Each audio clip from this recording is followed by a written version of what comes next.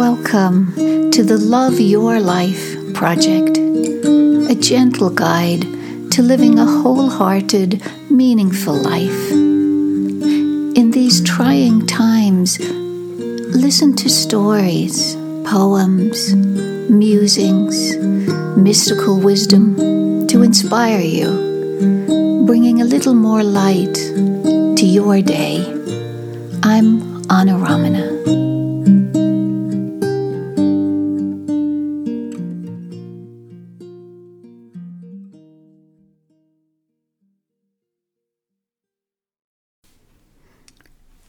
Greetings, my friends. So lovely to be with you again today. And I'm feeling to pick up from where I left off last week, sharing about my recent travels. And where I left us, I believe, was at the end of my trip to Santa Cruz and Aptos, and the kind of grungy final place that I had stayed in. And in the end, I was really sorry to leave this room. And as I left, it was raining hard, the first rain in a long time. And I loaded up my car and I had reorganized my packing because my next destination was Hawaii. I was flying out of San Jose Airport, which was about half an hour away. So it worked out really well to have a one-shot direct flight. And so I took off for Kona, the big island, and I treated myself. I splurged on a room in Kona overlooking the ocean, very close to the sea. And it was just heavenly. So beautiful to have that blue water and the high waves, and yeah, it was magnificent. You know, those of you who've followed these podcasts, these episodes, you may remember that there have been many trips that I planned to Hawaii and also other places that had to be cancelled, either because of my body not cooperating or the weather. And so this was like the pinnacle of maybe 10 cancelled trips that I actually got to do it. It was like a miracle. Even on the plane before it took off, I couldn't believe I was actually being able to go, and was so incredibly grateful. So had a lovely couple of really quiet days in Kona, and then my dear friend Laura picked me up and we drove up north to Kohala, where Kalia, another beloved friend, has several rentals that are absolutely beautiful. She created this whole space of one large house and an apartment, and then she lives next door to the apartment with the most expansive, exquisite view. You know, you're just looking at this hill, this green hill sloping down to the sea, and then the blue ocean and the vast horizon beyond. These places are booked out most of the year because they're so gorgeous, and Kalia has planted all kinds of colorful flowers, and it's just heaven, I have to say. So when she called me about a month ago and said there'd been a cancellation in the apartment next to her, I really thought about it and realized I'd be so close to the airport from Santa Cruz, and I had air credit from one of the canceled trips, and so I went for it, and I'm so glad I did. It was absolutely delicious and fulfilling in every way. You know, it's so far beyond words. But the one regret is that I didn't bring my microphone to record an episode from there, because the birds were so wonderful. And I would love to have shared, you know, their song with you. And so I had a whole week, 5 days remaining up in Kohala and saw some beloved friends, my dear friend Matilda, and spent a lot of time in the ocean. And every swim was different. The ocean was different every day. And one particular swim I would love to share with you because it was absolutely magical. Laura and I had decided to go for a swim at a beach, small, lovely beach called Maumai. And we walked from one park to the beach through all these beautiful ancient trees. But when we got to the beach, it just started raining like crazy. I mean, it was pelting down. And everybody deserted the beach except us. And Laura is probably as crazy as I am. And so I said, well, there's nobody here. We don't need to even wear a swimsuit. And so we went racing into the sea in our birthday suits, I guess you could say. And it was absolutely delightful. The rain was coming down so hard that it was bouncing off the sea. But it was like these silver drops of light everywhere. And then we just floated on our backs, and the waves were soft and they were just kind of holding us and floating us. And then we were being kissed by the rain pouring down on our faces, and we had our tongues out to lick the rain or drink it. And we were just really in such joy. It was, probably an hour or more we were in there just basking in it because it was quite warm, even though the water was warm, but the temperature was quite cool. And the rain didn't stop. I mean, I haven't seen rain for so long because I've lived in Shasta for all this time. And I think there was one big downpour in Shasta, but I happened to be away at that time. And I couldn't believe I had to go to Hawaii to feel the ecstasy of rain. And so we were hugging each other and dancing and leaping up and down and then floating and swishing each other around. It was really, really beautiful. And I even said to Laura, do you think we've died and this is paradise? Because it really felt like that.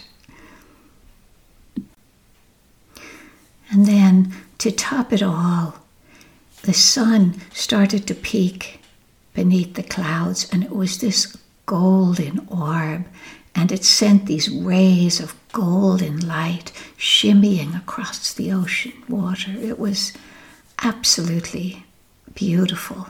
And then on the other side was this massive rainbow arcing across the sky.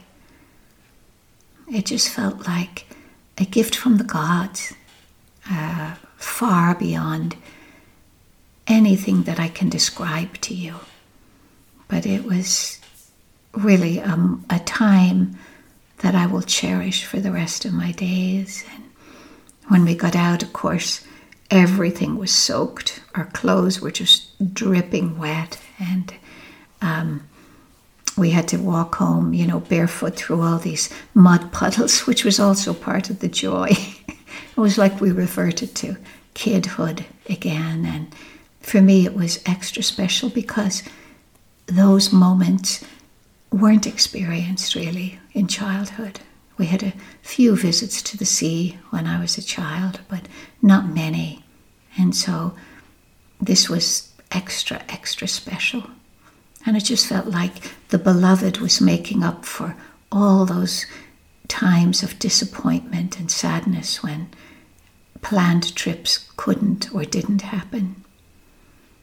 So that was pure magic. We were licking the leaves with their raindrops, dripping off. They were like jewelry, diamonds. Oh, and so many, many wonderful swims. And I will admit I fell in love with a few dogs along the way.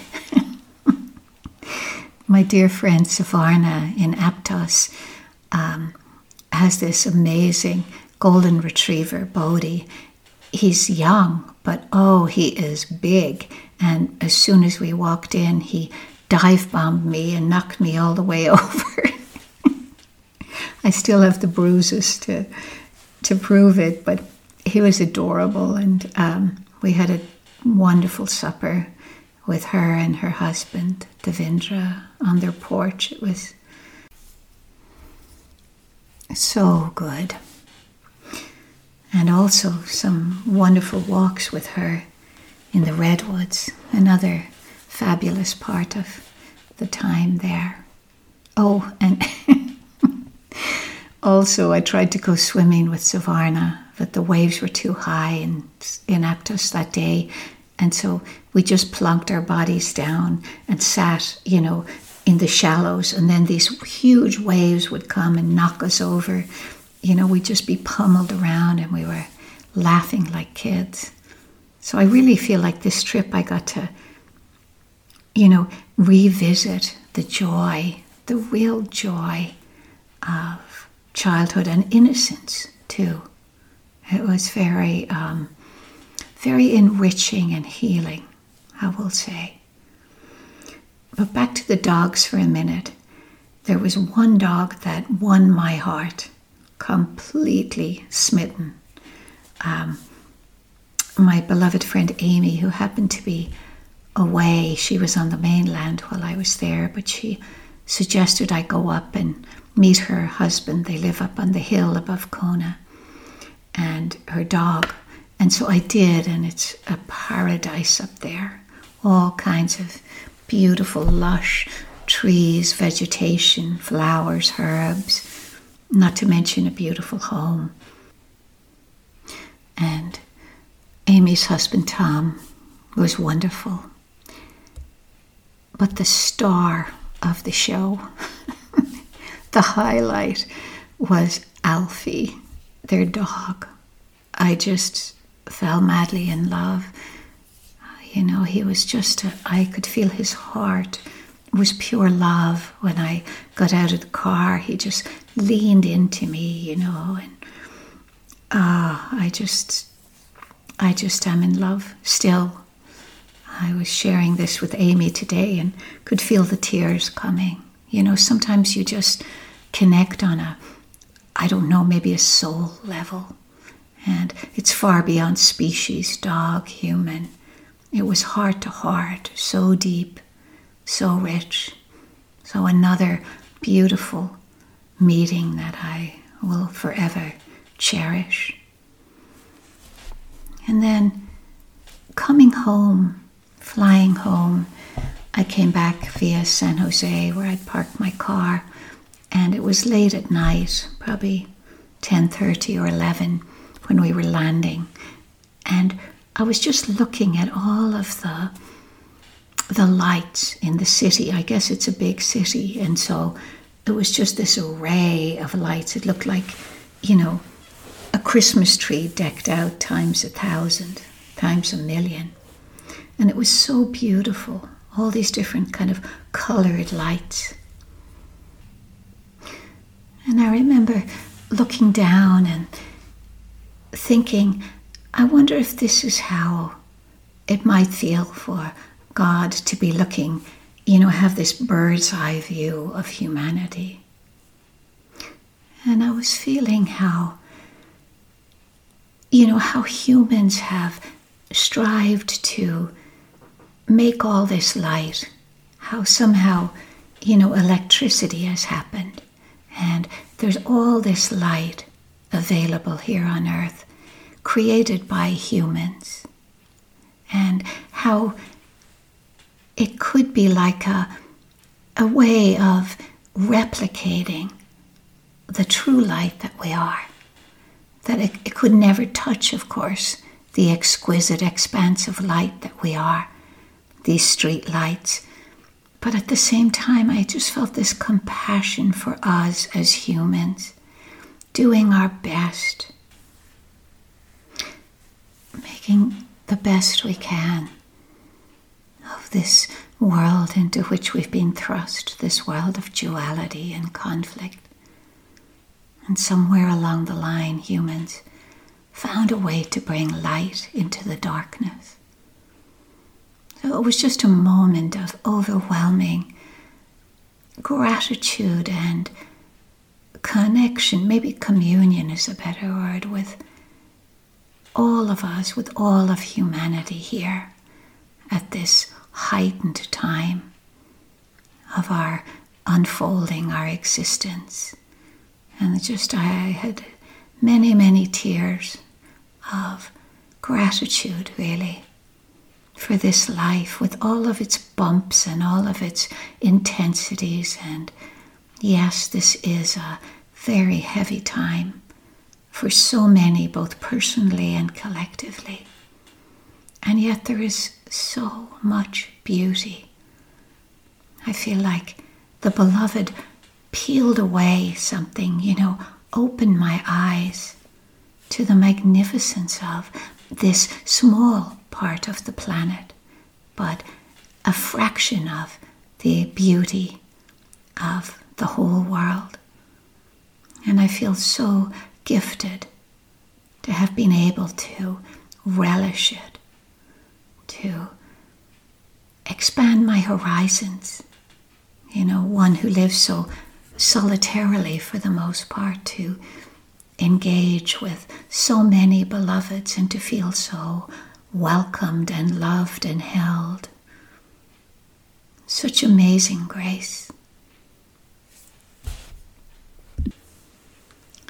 So I'd like to leave you today with a poem by Jane Hirshfield. She's a well-known Zen poet.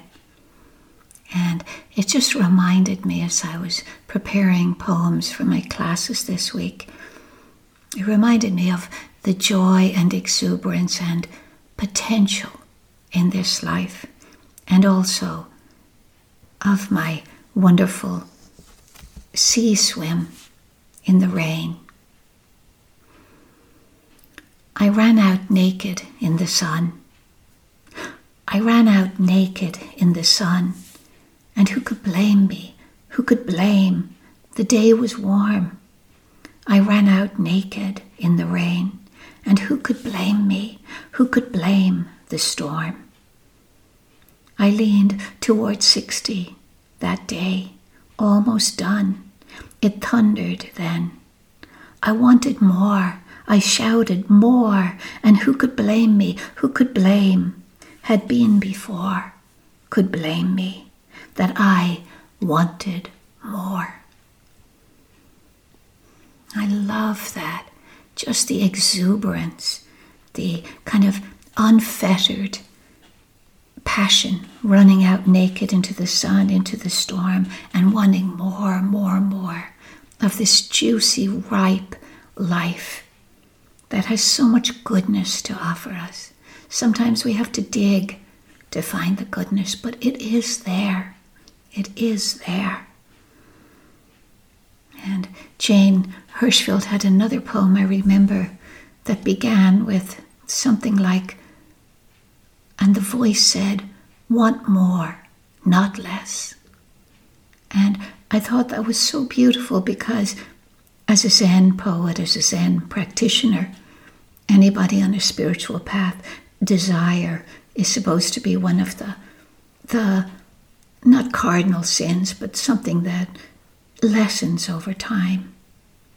And yet, I feel we can be greedy for life, greedy for the juice of connection, because when we feel that passion, that love, that connection with others, with nature, with the ocean, with ourselves, it's like an expression of the joy of God, the joy of the beloved. And it is so beautiful.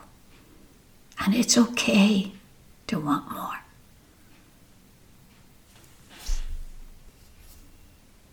I know I'm going against the grain here, certainly against my upbringing and my Catholicism of youth. But I feel like life is to be lived. It is such a short stint here. We're going to be gone before we know it. Just recently, 2 people have died, young people, suddenly, that I've heard about. So, make the most of it. Do what you can to love your life. You deserve it. Every blessed, sacred, juicy moment of it.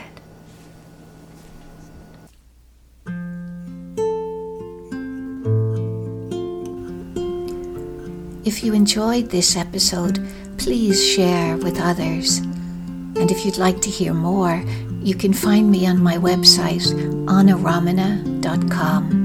And also on there is a link to become a member of my Patreon family, where for a donation I offer additional gifts and bonuses, like guided meditations and private Zoom calls. Much love to you. Till next time.